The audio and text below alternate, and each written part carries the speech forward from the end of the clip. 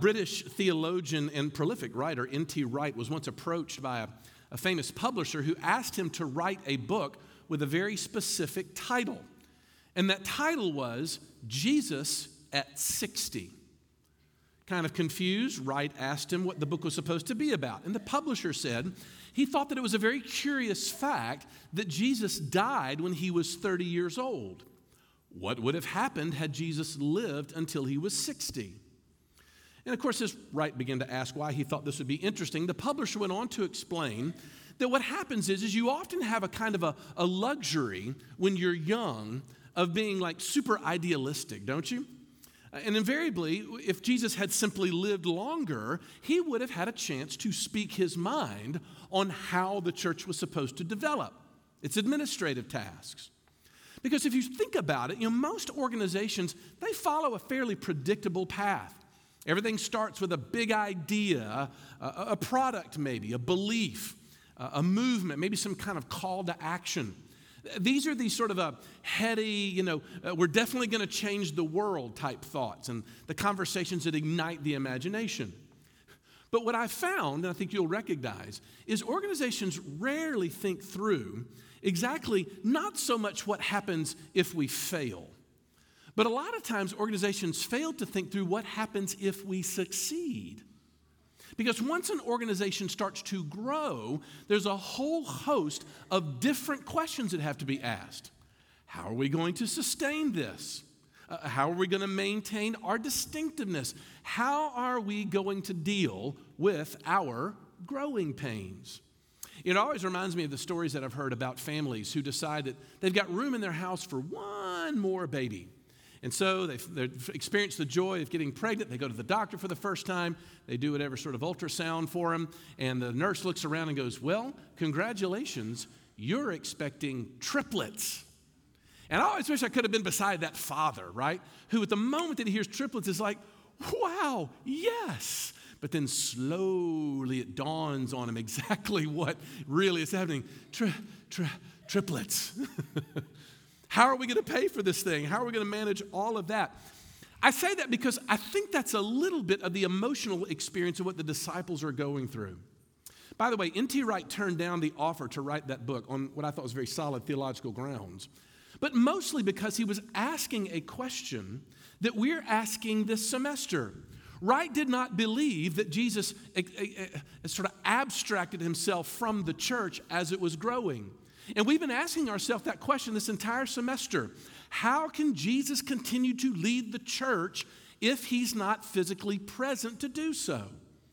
And what we might say to ourselves is, we're like, if only Jesus had been here, maybe we wouldn't have to go through all these speed bumps that are happening throughout. But please understand something. It is not that Jesus is sort of accommodating to what we might call a just make do situation, because it's clear from the text that the church is laying out exactly how Jesus planned it. These new believers were more than adequately resourced to carry out everything he commanded them to. What's interesting, though, is Jesus allowed his believing followers to participate in the joy of discovery, or dare we say, the pains of discovery of what it was like as his plan unfolded. As an aside, I really don't think we focus on that very often enough. The Bible does not teach that human beings are these sort of robotic automatons that are simply going through the motions of choice and action.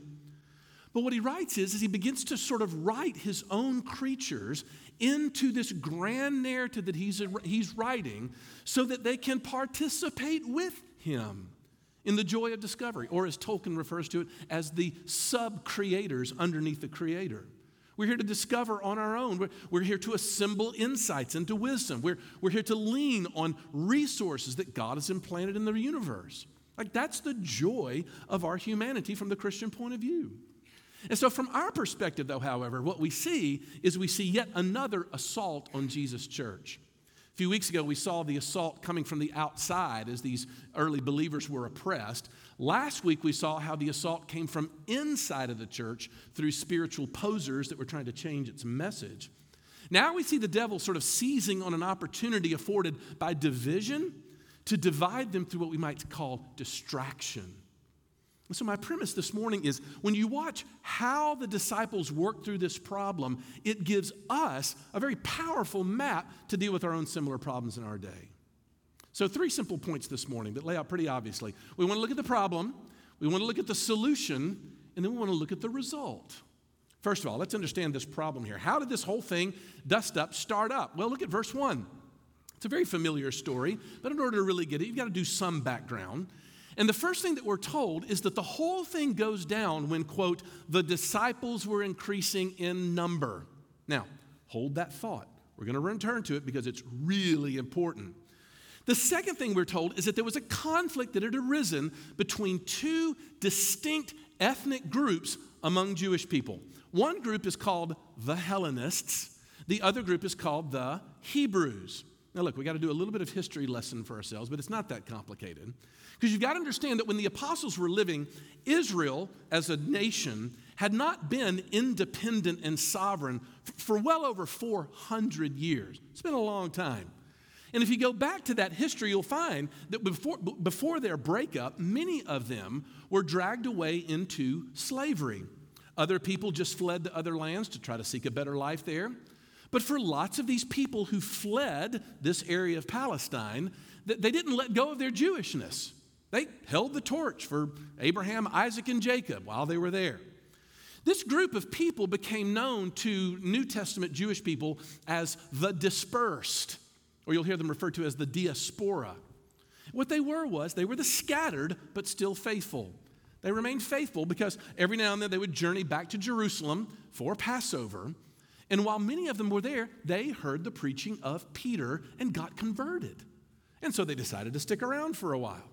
Okay, so those were known as the Hellenists. We'll get to why they call them that in just a second. But there was another group of people who had also been carried away into both Babylonian and Assyrian exile. But after that ended, they returned back to the homeland so they could repopulate it. And as you can imagine, because they were in the homeland, they kind of carried with them a little bit of an air of superiority. They, of course, were the ones who deserved more recognition. They needed more respect. They were the true Jews. Okay, so do you see the fault lines already forming? So you got this little fragile truce that exists between these 2 groups with all kinds of historical condescension being passed back and forth. And so what happens is it says a complaint arose. Now, pause on that word because this is interesting too. Because that word that Luke is using, that we have translated complaint, that exact same Greek word appears most interestingly in the Old Testament, the Greek translation of the Old Testament, and we call that the Septuagint, when we find that Moses dealing with the people of God, these early Jews, and they are complaining to Moses. The Israelites are always complaining. You have it translated in most of your Bibles as grumbling. You remember the grumbling we talked about a couple semesters ago when we talked about the book of Exodus? My goodness, could they grumble? They complained about Moses' leadership. They complained about the food. And they complained about the desert and the water. You can go look up all those references there. But I think Luke is doing his thing again because he's taking a powerful Old Testament connection because he knows that a Jewish person wouldn't have missed it. There was grumbling that arose. And they would have been like, oh, we've heard that word before. See the connection he's making. So that's what the whole thing is about. The problem can be boiled down to the threat of division over 2 factors. Number 1 is racism. The second one is church growth. And we've been doing it ever since. Look, first of all, you've got what you have there, a cultural diversity issue. Look, everyone knew from the very beginning of the Holy Spirit's dissension in Acts chapter 2 that God's people were bringing together people of radically different cultural and racial backgrounds in order to make them one new people. So you got this group called the Hellenists who were Greek by culture. They had lived and adopted Greek cultural styles while they spoke Greek in the midst of those places. On the other hand, you have the Hebrews who only spoke the mother tongue of Hebrew, who of course were the loyalists. They were the purists. But of course, the Holy Spirit comes in and he begins to give them a taste of neutralizing all of these old cultural distinctions that meant something big to them. Before, those things were essential to their identity. They're part of who they were. But once all of a sudden they met Christ, they found that it didn't erase their nationality, but it just set it into context. Their nationality and their race did not define them anymore. And every bit of that was perfectly evident by the end of Acts chapter 2. Until the church started growing. And then the problems start. Look, because, which I think is a huge principle before we even move on. A whole lot of the struggles that a church has to deal with in church life really doesn't show up until the church starts to grow, does it? You ever seen this? Look, when you start the founding, here we are. We have finally founded the Church of the Most Pure. Thank goodness we're no longer with those crazy people that we were with in my old church. Now we're going to get it right this time. And everybody's into it. Everybody's serving. Everybody's volunteering for the nursery. Everybody's sitting around setting up chairs together. I mean, it's a real heady time when things start. But before too long, kind of look around. We don't know everybody. And you know what? The space that we're in, it's cramped here. But worse yet, someone is sitting in my row. How could they do that? And of course, all of a sudden, somebody gets an insane idea. I know, let's build a building. So we do. And then once we're in the new building, there's all these new people that show up. I don't know anybody at church anymore. And now all of a sudden, they want me to get on a website to sign up for stuff. And honestly, I gotta fill out some form just to use a room at the church. I've been practicing that at the very end. Kind of worked on me. But look, don't forget, all of this grumbling is happening while they're fighting over, you ready for this? Feeding widows. It's all in the pursuit of a really good thing. What's going on? It's the growth that begins to strain them. Look, I hope I don't have to spell this out, but a growing church, we would assume, is a good thing. It's positively pictured in Scripture. But Jesus' church has been wrestling with these kinds of changes that come along with growth from the very beginning. Yes, some of those results are the result of sin, absolutely. But we start out by saying, yay, the gospel neutralizes all of our cultural distinctives, until they started coming. We started out by saying, this is going to be the greatest church ever, until I could not find a parking space. I belong in a smaller church. Now, do not misunderstand me. There is nothing wrong with someone saying, you know what, I really do believe that I can serve Jesus better in a context where the crowd is a little more accessible to me, as long as the change is made for the purpose of advancing the kingdom. I'm really honestly not distressed at all when someone makes a choice to move on from Christ Pres to another church that preaches the Bible here in town, as long as it's with the intention of serving better. You want to know why? Because it's hard to grow. It just is. It's difficult for people. It challenges. And it's been that way from the very beginning, from Acts chapter 6. Okay, so that's the first look at what the problem was. Church growth and racism getting all mixed up together. It's amazing. Secondly, though, I want you to look at what the apostles came up with when it comes to the solution. Again, what I find interesting is what the apostles did not do in the midst of this controversy. Think about it. If you were in charge and you kind of saw the church sort of splitting up into all these factions, would there be a little bit of an instinct inside of you to, beat them into submission? What? You're fighting over this? How dare you? You should be ashamed for the way you're acting right now. Get your act together. But that's not what the apostles say. There's no evidence of that. You know what they do instead? You ready for this? They decide to adopt a new leadership structure.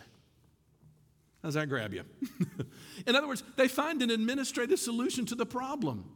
Now, look, before we dive into that, there's something really interesting there that I feel is really important to stress.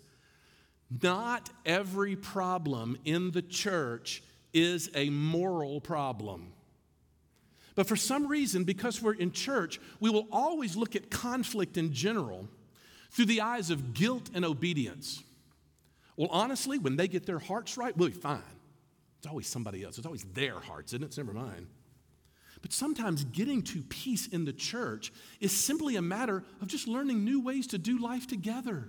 Yes, it's complicated. Yes, but it's administrative. It's not necessarily evil what someone's done, and the conflict may not be caused by that.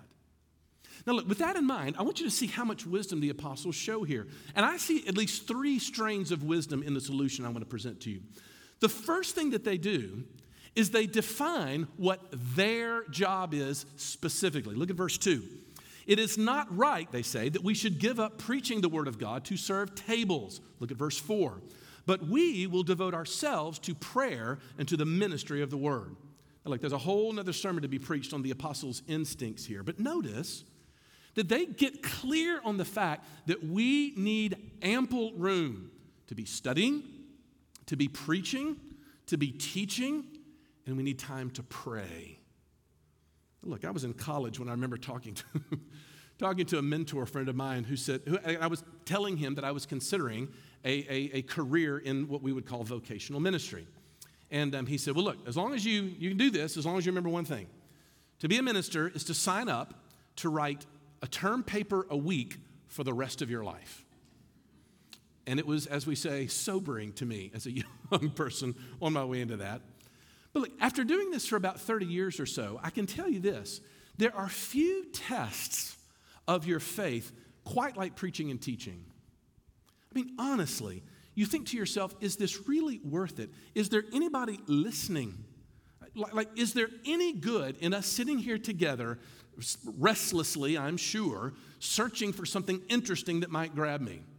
Hey, and by the way, I'm not describing what you're thinking. I'm describing what I'm thinking when we come together for this. Which is one of the reasons why I think the apostles knew that in order to sort of put studying and preaching together, it's got to be connected to prayer. In other words, there's got to be a supernatural conviction to believe something which honestly is nuts. And that is, if you think about what Christians do, they give of their hard-earned money so that pastors and elders can have time to gather together and alone and bring your needs to God, as well as the needs of the mission of this church to God. It strains belief to think about how absurd that is in the eyes of the watching world. Of course, it's crazy. But my point is the apostles would never have been able to navigate this grumbling going on in their church if they had not first gotten clear about what their job was. I realize for many of you get very sick of just harping on our church's mission. Hope, home, and healing. Hope, home, and healing. If I got to hear that one more time, blah, blah, blah, blah. We get tired of that. But why? The reason why we do that is because we're trying to get clear on the mission that God has given us. And what's very difficult about navigating that vision is that once we get clear on who we are and what God has called us to do, it means we have to say no to some other things. And unfortunately, some of those things we have to say no to, you're passionate about. And even crazier than that, they're good things. They're just not our good things. No wonder they said that we need to devote ourselves to prayer. That takes a lot of wisdom, y'all. Okay, that's the first bit of wisdom. They got clear on who they were. They understood their identity. Second thing they did is look at the men they chose. This is really cool, and you might have missed it the first time through. Because all of the names of these 7 deacons that they chose are actually Greek names, which I love. The apostles chose men who could adequately represent the very people who felt like their widows were getting slighted. Does that make sense? In other words, they looked and said, we need to make sure that these newly chosen leaders are giving us, leadership, the voice of the people that are feeling the most disenfranchised right now. These Hellenistic widows, right? They chose Greek-speaking deacons to represent the people that are upset. Man, do you see the wisdom in this? We've just finished an 8-month process of nominating and electing and installing deacons. We're about to start the same thing over for a handful of elders that we're praying for the Lord to raise up among us. But it's a lesson for us to be very careful about how we look and see how our congregation is represented, should we not? Are there enough old along with the young? Are there middle class along with wealthy? That's not being pragmatic. That's the Bible's wisdom. Third piece of wisdom we get in the midst of this solution is what you see in verse 6. Notice what it says, is that they laid their hands on them. Well, I take that to mean that what these were is these men were commissioned, ordainable job in Jesus' church that it became the office of deacon. Now look, for those of you that are all into these kinds of things, I'm admitting the fact that the word deacon is not in Acts chapter 6. It's not. However, if you remove that from this context, you really don't have any reference to know what the Apostle Paul is talking about in 1 Timothy 3 and Titus 1, where he lists the qualifications for the office of deacon. So I think it's pretty clear that what's going on in Acts chapter 6 is this creation of the office of deacon. But what is a deacon? Like, what does he do? Well, we've been talking about this, but to sum it up, the deacon is one who organizes and facilitates ministry to God's people for their physical needs, while the elders attend to the people's spiritual needs. Look, you've heard me say that before, but look, think about how essential the role of a deacon really is. There's a great quote from Tony Merida, commentator, who says this. He says, these 7 servants help to maintain harmony in the church by addressing the drama that's associated with neglected widows. Deacons are shock absorbers. I love that line. These are the ones that are the peacemakers. In other words, a deacon helps to ensure the peace by helping people with their physical needs and not giving us opportunity to get all upset and angry at each other over the fact that my needs are not getting met. It's a really subtle point here, because I think that we need to remember that there's all these resonances that come with the story of God's people in the Old Testament. There's one here as well. It turns out that when the apostles choose the 7, there's another Old Testament story that's being referenced. Look at verse 3. There's one word that you have translated in ESV as pick out from among you. Again, in the Greek translation of the Old Testament, that word appears again in Numbers 27 when Moses chooses Joshua as one who is picked out from among you. Ooh, do you see what Luke is doing? This is cool. The Lord's answer to Moses' prayer was Joshua. The Lord's answer to the apostles' prayer was the 7. I love this. Deacons like Joshua are going to lead God's people to carry God's mission into Gentile territory. Joshua led them into Canaan, a place full of spiritual pollution, right? The 7 servants, though, lead God's new Israel into Judea and Samaria and all the way to the ends of the earth. What would they do? They would help calm the whole of God's territory from the discord that comes from it.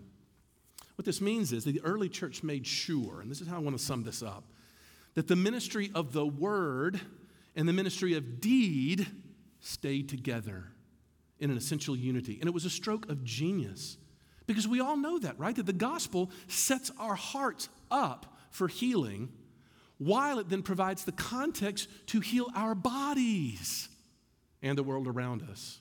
That's how we hold that together, which brings me to my third and final point. We've seen the problem and the solution. What was the result? I can do this quickly. The result in verse 7 says, the word of God grew. People responded.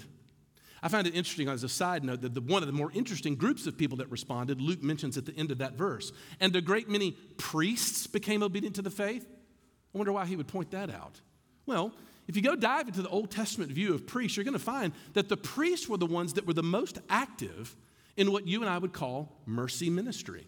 I mean, just a quick perusal of the book of Leviticus, you'll find that the priests were the ones that were there helpfully meeting the physical needs of the community. So can you imagine what happened?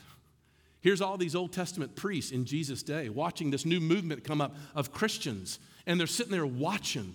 And you know what they're doing? They're taking care of one another. And they're like, that was our job. My guess is they responded to the message because they saw integrity. They saw an integrity there that they didn't see in their own hearts. And that brings me to my final point, that what happened is there is a powerful note, a powerful expression of cultural preservation when we hold a ministry of word and a ministry of deed together. It's the most powerful thing that moves in the culture. People get converted over these things. And it's been this way from the beginning. I've read it before, but there's a 2nd, 3rd century AD Christian apologist who wrote a letter called the Letter to Diognetus, has a famous quote. He says, but these Christians, they live in countries, but only as aliens. They have a share in everything as citizens and endure everything as foreigners. Every foreign land is their fatherland, and yet for them, every fatherland is a foreign country. They marry, like everyone else, and they beget children, but they don't cast out their offspring. They share their board with each other, but not their marriage bed. It's true that they are in the flesh, but they do not live according to the flesh. They busy themselves on earth, but their citizenship is in heaven. They obey the established laws, but in their own lives, they go far beyond what the laws require. And then he says this, what the soul is to the body, that the Christians are to the world. That's the mission.